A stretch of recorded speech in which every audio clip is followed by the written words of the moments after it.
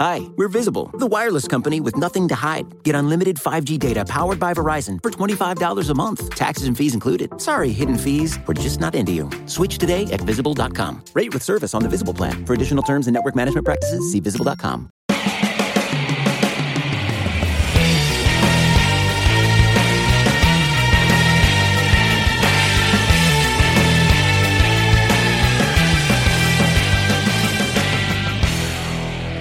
Hey everyone, welcome to the Orange and Black Insider Bengals podcast. I am Anthony Cosenza from CincyJungle.com, and this is your Monday week start Bengals and NFL news update. I hope you are all doing well, despite what happened. We're not talking about a loss. We're not talking about a loss for the first time in a long time. We're not talking about a Bengals loss. We're not talking about a win, unfortunately. We're talking about ties at this point in time. Hopefully you joined us for the post-game show yesterday as I broke down everything to give you a lot of different stats and insight on what happened with the Cincinnati Bengals tying the Philadelphia Eagles 23-23 in week 3. And I have to apologize to all of you because I usually do these every week, and for some reason it slipped my mind last week with all the craziness and busyness of Bengals coverage and life and all that stuff. We did not do a Monday news jump last week, so that is my fault, and I apologize for those of you who look forward to this program. Hopefully a lot of you look forward to this specific program, the Monday News Jump. So let's get to it. I'm going to share quite a few different things with you. If you're new to this is not an overly heavy analysis type of show. It's kind of running you through a lot of different headlines, giving you a couple little pieces of news, both from the Bengals standpoint, breaking down what happened in the game, these headlines breaking down a little bit of what's happening in the games or what happened in the games. And then, of course, give you a little spin around the AFC North and the NFL to keep you up to date on all things going on with football. So let's start here. As usual, I'm going to kind of share my screen here. There are a couple of different areas I want to start, but I guess I'm going to, in doing just a quick search, for those of you who love Pro Football Focus and doing a quick search of Bengals and PFF on Twitter, these are a couple of things that I came up with here. You can see at the top from the @PFF_Bengals account. This is the Pro Football Focus account that specifically covers the Cincinnati Bengals. They have kind of subsets within, each team for PFF grades. But you can see here, look at the overall grades for Joe Burrow. Mid to high 80s kind of across the board, and it was the best game of his career. And I think from their metrics, it was their best game of their career. And I think you could kind of see that. I mean, there were even plays, that play that he had made where he eluded pressure and threw an absolute dart down the field to T. Higgins, which unfortunately Higgins had been pushed out of bounds, re-entered, and then was the first guy to touch the ball. So that play didn't even end up counting towards Joe Burrow's stats, nor could the Bengals kind of sustain a drive at that point. Kind of almost took points off the board too. But at any rate, those kind of plays aren't even involved in these. So you see the 86.5 overall grade by @PFF Bengals. And then Evan McPhillips, who has been on the Orange and Black Insider Bengals podcast before, he works for PFF, does some, Bengals grades there. You can kind of see a snapshot of some of the players, some of the young players, the rookies there. Joe Burrow, 86.5. Higgins, interestingly enough, only a 66.9. I think, the stepping out of bounds play that I mentioned, I think also the, if you want to credit him with a drop on that deep ball that Burrow kind of floated to him late in the game, the defender was there, but kind of a ball you think Higgins comes down with most of the time. So maybe that plays into a low score there. High score for Khalid Kareem, but you can see only 7 snaps to his name there. A good score from Logan Wilson, 83.9, with the interception, and he had a couple nice stops for minimal gains on a couple of plays. And Akeem Davis-Gaither, yikes, 29.5 on 2 plays. There were 2 diametrically opposite plays where he was covering Miles Sanders out of the backfield. One, he was absolutely beat, and Wentz just happened to overshoot Miles Sanders, which would have been a touchdown, easy touchdown. And, fortunately for the Bengals, that didn't take place. But on another one, he actually was step for step on kind of a very similar play, looked like a wheel route to the running back, but 29.5 for Davis-Gaither there. Yikes.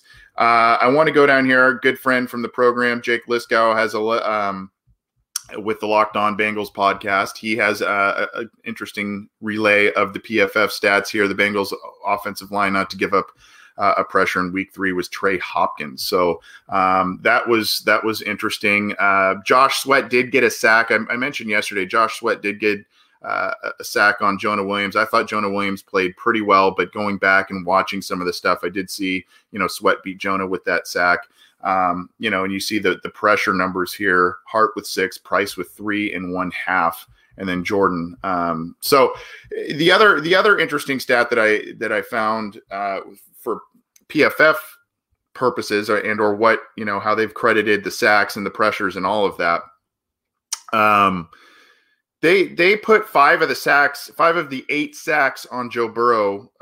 They gave the blame to Burrow himself on 5 of those sacks, I believe. So that's pretty interesting, meaning he kind of ran into some pressure. I don't necessarily agree with 5. I thought I saw about 2 or 3 maybe that Burrow kind of ran into some pressure or held the ball a little bit. But there were other times that, he gets the snap and guys are in the backfield. It's the same thing with Joe Mixon getting the ball. So the offensive line needs to be retooled, and they got to fix some things fast. This Eagles team that got 8 sacks against the Bengals this week really, really struggled the week prior to get to the quarterback. So obviously they not only made some adjustments, but they went up against a Bengals offensive line that is really, really struggling. Who knows? Xavier Su'a-Filo has had the ankle injury. They put him on IR because IR rules are a little different this year. He can come back a lot sooner. So who knows when he comes back and if he's going to be a major upgrade of some kind in this system. I don't know that he would be. I don't know that he would be worse, and I don't know that he would be a major upgrade just given the trajectory of his career that we've seen. But that's something to kind of look forward to right now. Seeing a lot of people already, over the last couple of days talking about wanting coaching staff members fired, heads to roll, that sort of thing. I understand my point in my platform here. I'm not going to call for people to get fired. That's just not really what I like to do. I mean, obviously when there's egregious type of things, you point that out, but we are only still in 3 games of the Zach Taylor and Joe Burrow era. Joe Burrow looks to be every bit of the part of a franchise quarterback. Now it's up to Zach Taylor and the team to live up to their end of the bargain, protect him, because 13 sacks, I believe it is, in 3 games. That's not gonna do it. And the pressures just keep mounting, and the big hits on Joe Burrow keep mounting. So, got to get something fixed here.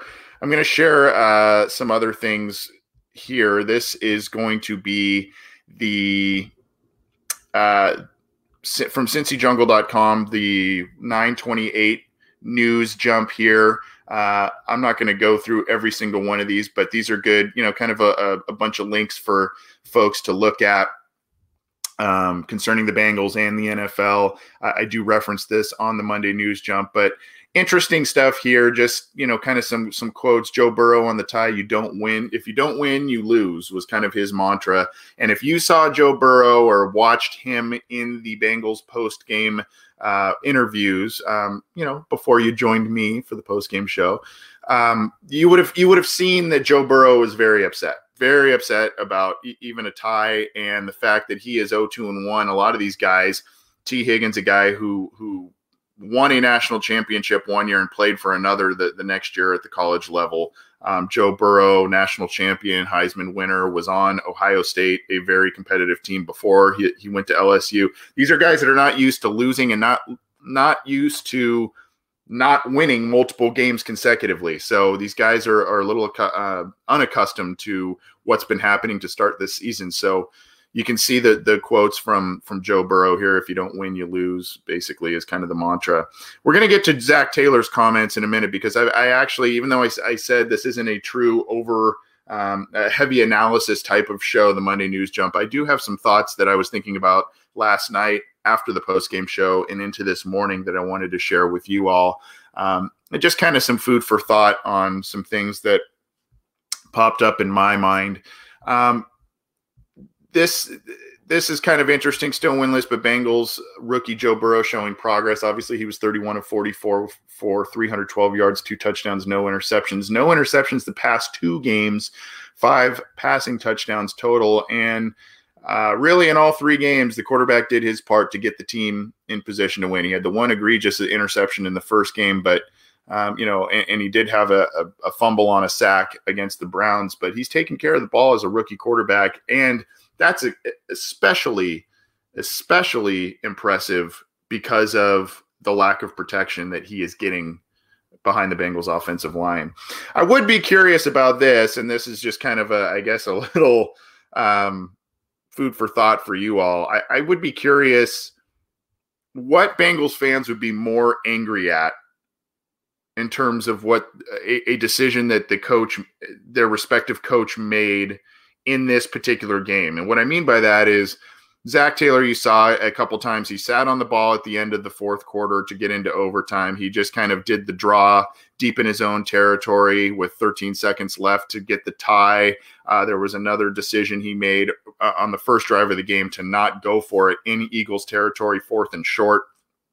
So a lot of questions there, but I think a lot of people, and some disagree with it, but a lot of people have maybe had some issues of Zach Taylor kneeling at the end of the fourth quarter or doing the draw play at the end of overtime to just kind of take the tie and get out of there. Well, on the other sideline, Doug Peterson's getting quite a bit of flack because he didn't even try the field goal. Granted, it would have been a long field goal, it would have been a career long. And then, of course, just really the penalties at the end of that game for the Eagles were just mind-boggling as they were driving to get that game-winning field goal. But, a lot of people are saying, why didn't you even, if you're Doug Peterson, why didn't you even try the potential game-winning field goal, even though it would have been from, 64 plus yards, which would have been a tough kick for Jake Elliott to make. But, he's shown he's got a pretty good leg. So didn't even try it. I think both coaches, maybe, if you're Doug Peterson, maybe you're sitting there saying to yourself, what if Elliott comes up short on this big kick? The Bengals put back one of their good return men in Phillips or Wilson, and they somehow bring it all the way back for a score. Zach Taylor at the end of the game, what if Joe Burrow throws a pick 6? What if he gets crushed and not only gets hurt based on the lack of protection we have been giving him all game? What if it's a sack fumble they return and it's a loss?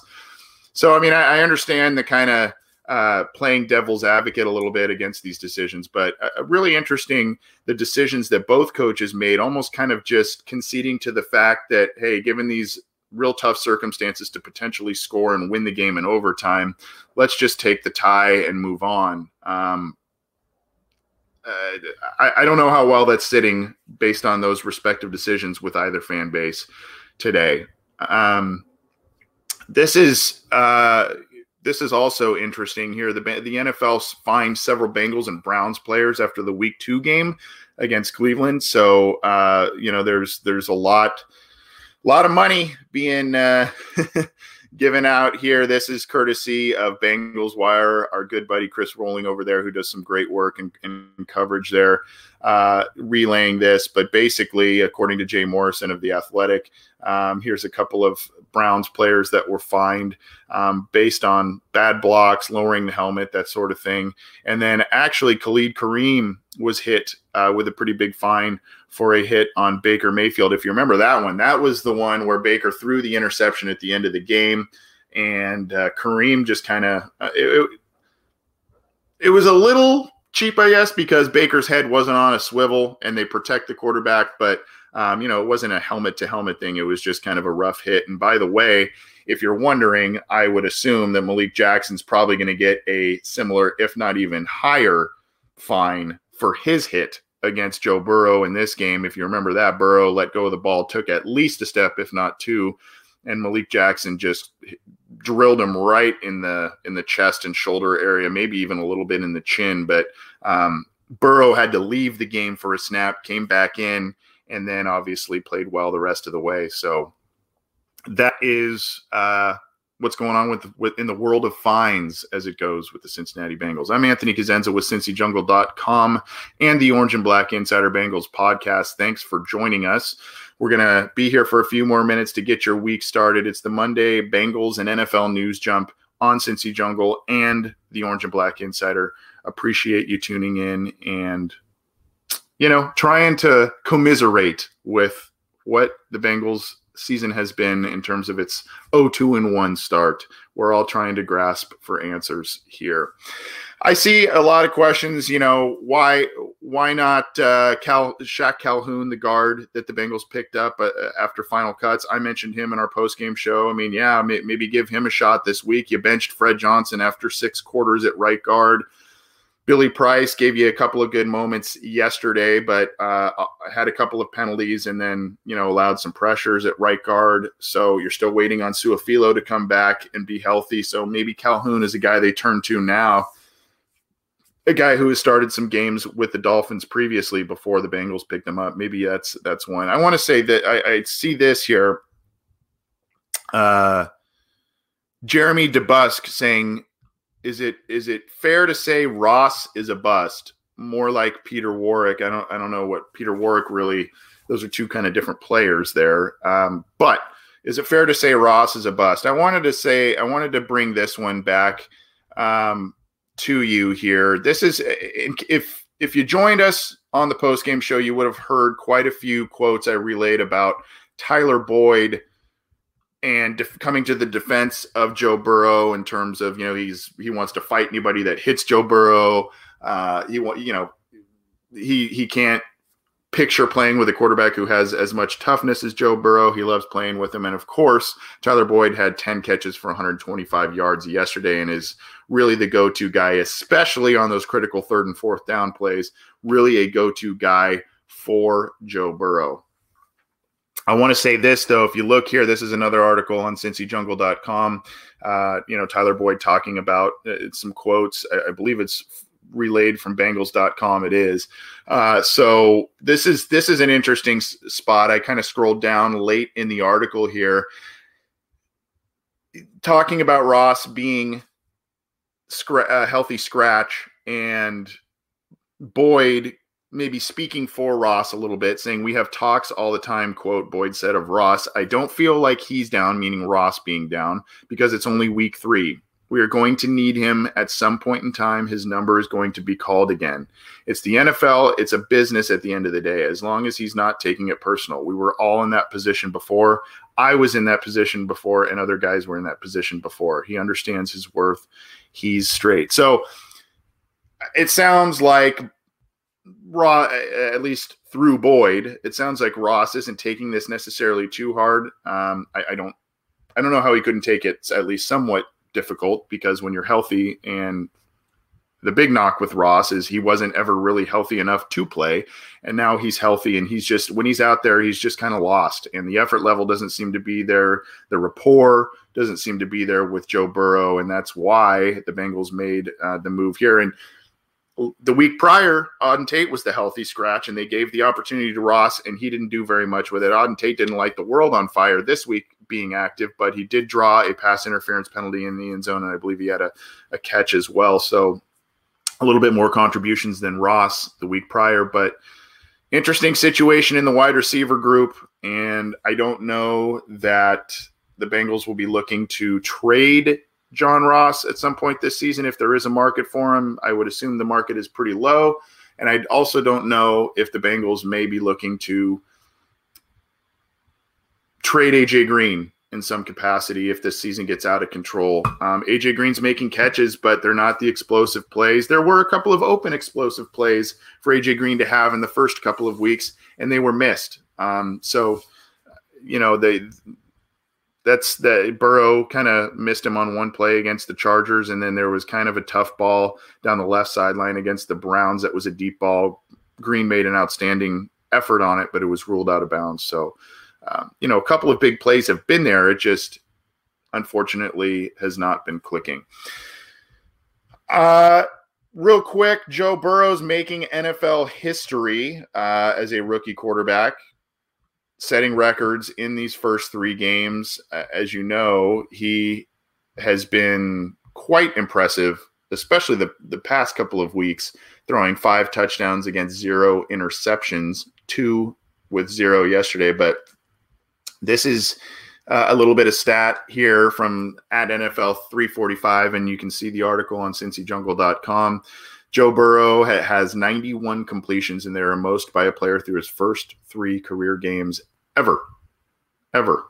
So that's better than a lot of former number 1 overall picks in recent years. I believe Kyler Murray was up there, and a few others in their first few starts. So, look, I know it's kind of the moral victories in Joe Burrow himself saying we're not looking for any kind of moral victories here, whether that's talking about a tie or, his gaudy stats. But this is something at least you can kind of continue to point to and say, look, Joe Burrow, despite the poor offensive line play, is showing all of the traits that you want from a franchise quarterback. And these 91 completions in 3 games, even with struggles in that first game, he's showing that he's got the stuff to be the guy for the Cincinnati Bengals. It's up to the Bengals to keep him upright. It's up to the Bengals to keep him happy. And it's up to the Bengals to surround him with enough talent. I'm going to end here and with a couple of thoughts on it. There were some interesting post-game quotes from Zach Taylor, and I'm going to share those. These are courtesy of Bengals.com. And then, of course, we'll take a quick spin around the NFL. Real quick, actually, I want to just share this one too. These are the snap counts that I always think are kind of interesting, especially after, when you kind of examine a game after the fact. So here's, again, the snap counts. This is on cincyjungle.com. This one right here up top, the Eagles' 91 plays on offense says a lot about the defense, says a lot about their potential fatigue, says a lot. And granted, again, 5 quarters. This is 5 quarters of football. This is not 4 quarters. So that plays into it. Still, 91 plays that your defense is out there, not ideal. And at the end of the game in the fourth quarter, the Bengals were up by 7, and they had a chance to really shut the door. And 2 huge pass interference penalties by each of their starting boundary corners, William Jackson and Darius Phillips, kept that drive alive and ultimately let the Eagles score the game-tying touchdown, which led to the tie overall. Carlos Dunlap did say he thought he was held on this one play to potentially sack Carson Wentz. I think it was on the play that he ended up diving into the end zone for that tying score. So take that for what you will. But interestingly enough, here's just a couple of other little notes. 57 snaps from T. Higgins. He was out there quite a bit, had the 2 touchdown catches, 5 catches overall. Looks like an emerging player. Still kind of has taken those rookie lumps, like I said, on that deep ball. Maybe should have had that one. And, take that for what you will. But overall, a pretty good game for T. Higgins, and he's emerging as a good threat for Joe Burrow. Tyler Boyd and A.J. Green, 54 and 55 snaps, respectively. Sean Williams really wasn't out there very much. And then, of course, you look at Von Bell and Jesse Bates, 91 snaps each. So I know they're trying to ease Sean Williams back because of his injury, but I know that the entire plan with that is really in some packages to have Sean Williams, Von Bell, and Jesse Bates on the field at the same time. And also, I think what may have played a factor into Williams not playing as much on defense.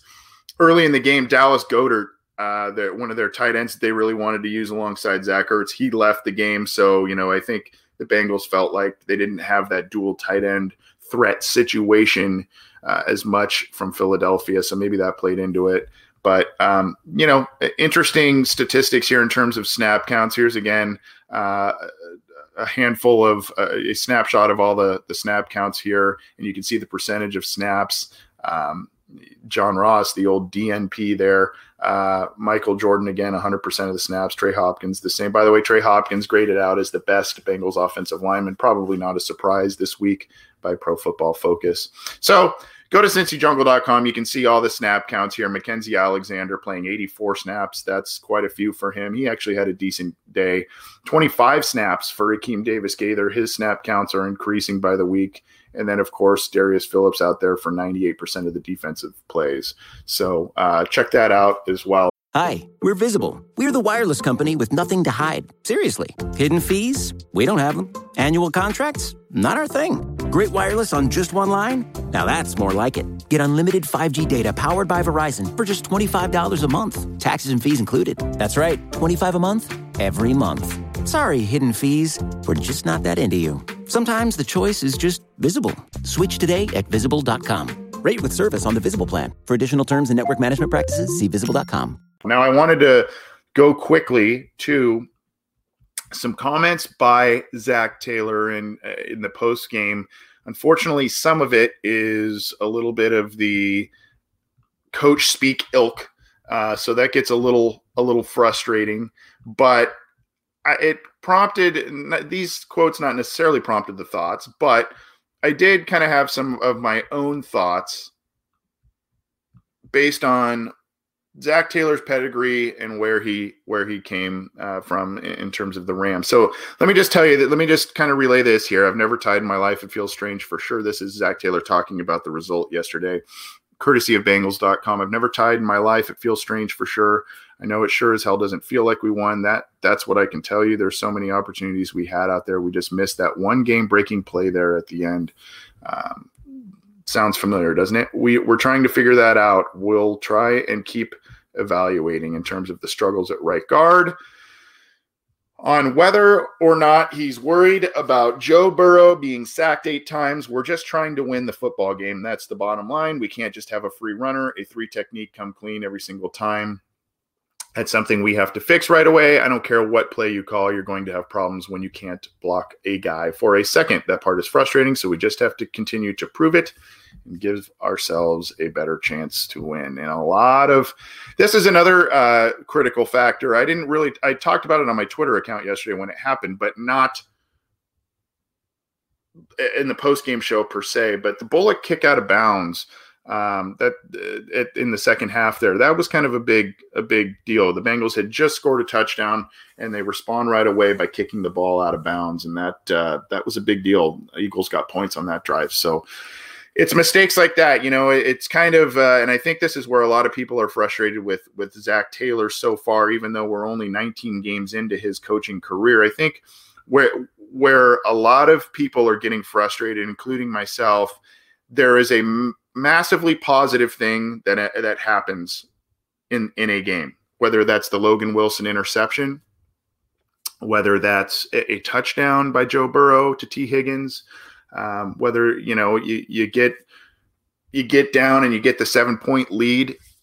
One phase of the game does something very, very well, and instead of the other phase that needs to respond and do something well to keep that positive momentum going, it ends up falling kind of flat on their face. The Bengals were not really great at causing turnovers this year. They didn't create any in the first game. They had 1 interception late against Baker Mayfield, but this week they had 2 interceptions against Carson Wentz, and they gave the ball on short fields to Joe Burrow and, helped out the offense. Well, the offense only scored 3 points off of turnovers. That's not good, especially when you're playing a team on the road. And then, of course, I mentioned the Randy Bullock kickoff. These are just microcosms of things where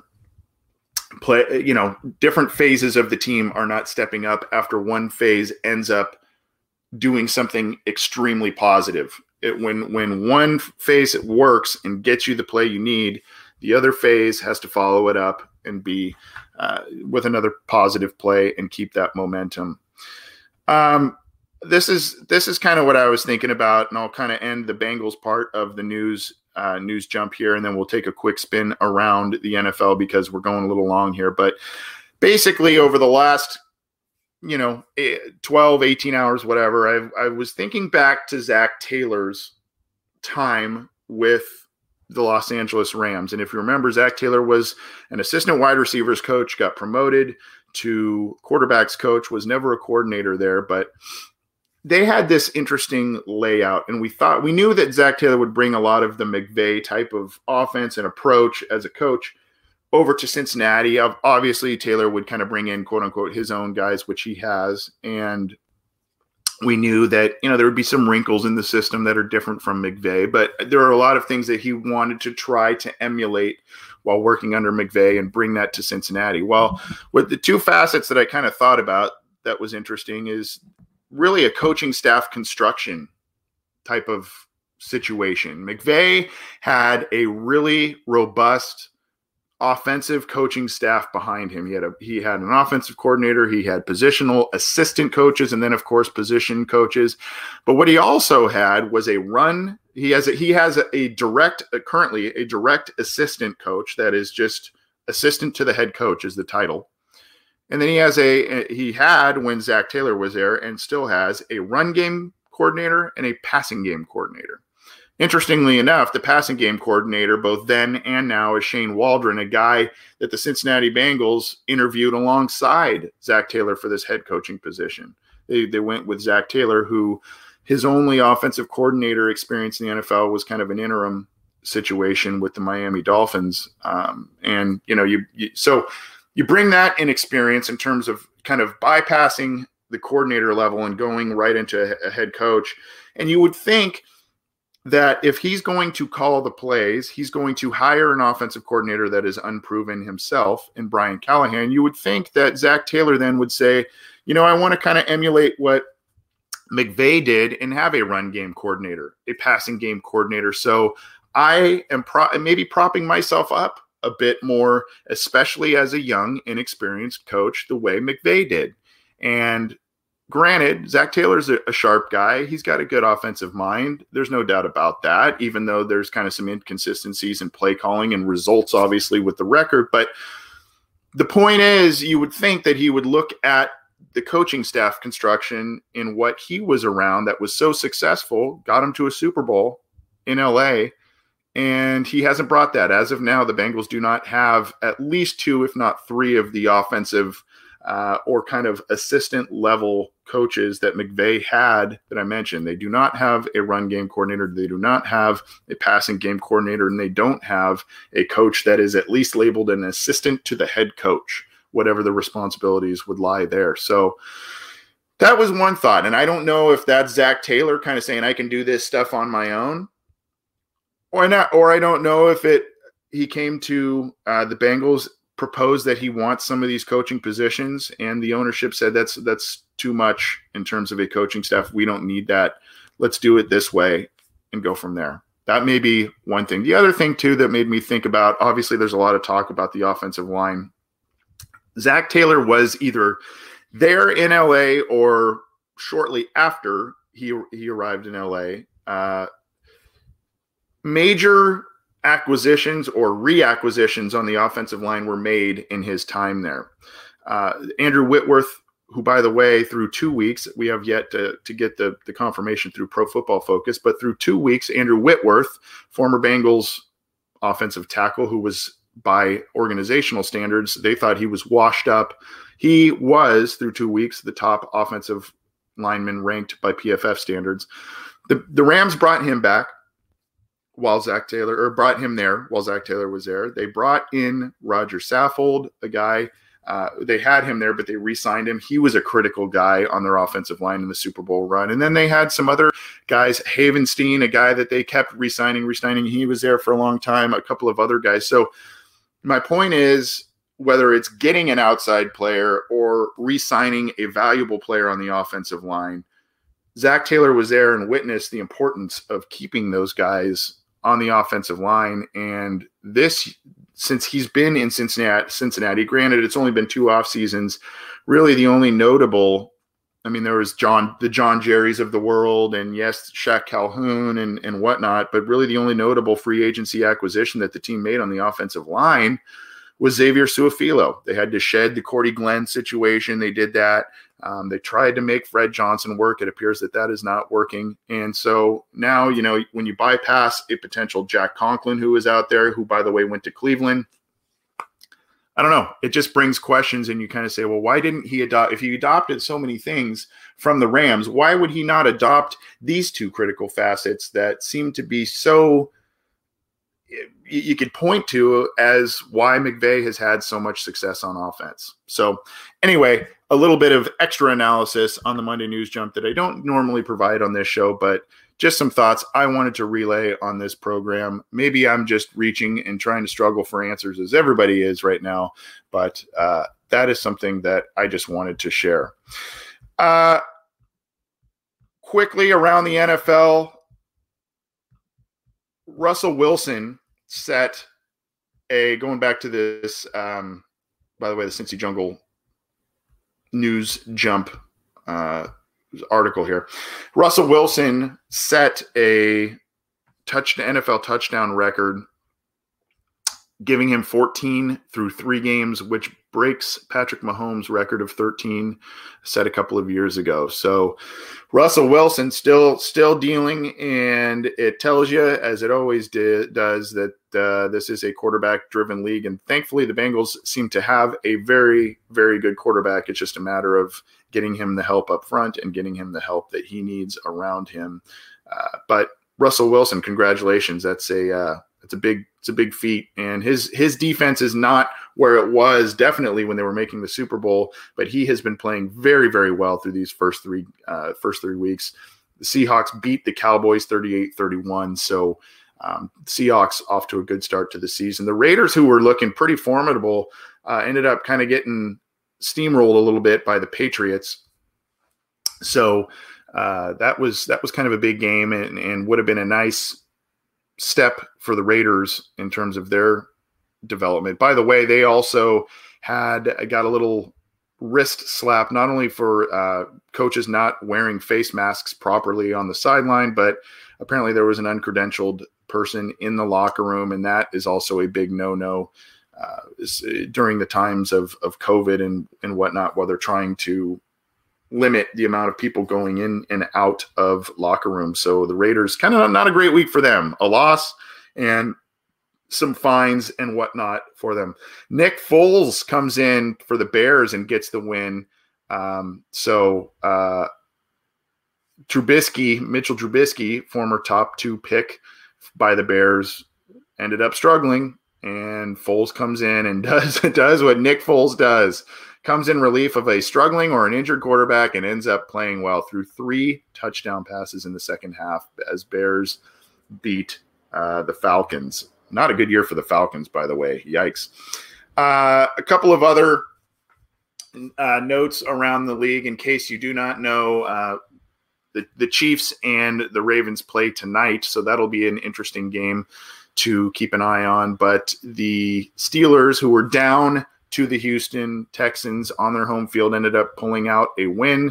So the Steelers are now 3-0. The Browns, who were down to the Redskins, ended up beating them on their home field. So the Browns are now 2-1, and the Bengals are winless in the division. And the Ravens, by the way, are 2-0. This will be a big game for them tonight. So Bengals are in the cellar looking up, unfortunately, and they already have one divisional loss to their name. They play the Ravens in a couple of weeks. They got the Jags first and then Baltimore. So not ideal for the Cincinnati Bengals going forward. And hopefully they start to turn things around, especially in this competitive AFC North. So that's going to do it for us. I went a little longer than usual, but there was a lot to get to today, and I added a couple of extra thoughts. I'm Anthony Cosenza with CincyJungle.com. Thanks for joining the Monday News Jump. Just to remind you, you can join us for the Monday News Jump here on Cincy Jungle's Facebook page, our YouTube page. There by my left shoulder here, if you're joining us via YouTube, there's a subscribe button. So click that. Get all of Orange and Black insider content from our YouTube channel, including Chalk Talk episodes by Matt Minnick. There's a lot of different podcasts on the Cincy Jungle Podcast Network, including our own. There's Orange is the New Black with Zim Houday and Ace Boogie. There's Chalk Talk with Matt Minnick, as I mentioned. And then we're doing a lot of crossover projects, so check that out. We do a deep dive on the Orange and Black insider, John Sheeran, Cincy Jungle contributor, and myself. On Wednesday, we do some deep analysis, a longer show. So check that out. We do listener questions live on most Fridays to end the week and start your pregame process. And then we've got a pregame show brought to you by Narragansett Beer on Sundays, an hour before kickoff, leading right up to kickoff. So join us for that. Thanks, everybody, for tuning in. Things will get better. Let's hope things will get better. Bengals are 0-2-1 after a tie, a 23-23 result against Philadelphia.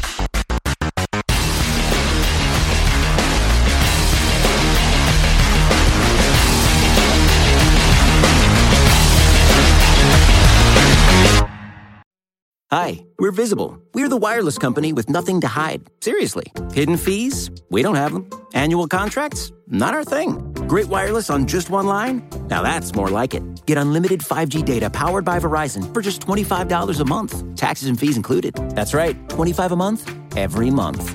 Sorry, hidden fees. We're just not that into you. Sometimes the choice is just Visible. Switch today at Visible.com. Rate with service on the Visible plan. For additional terms and network management practices, see Visible.com.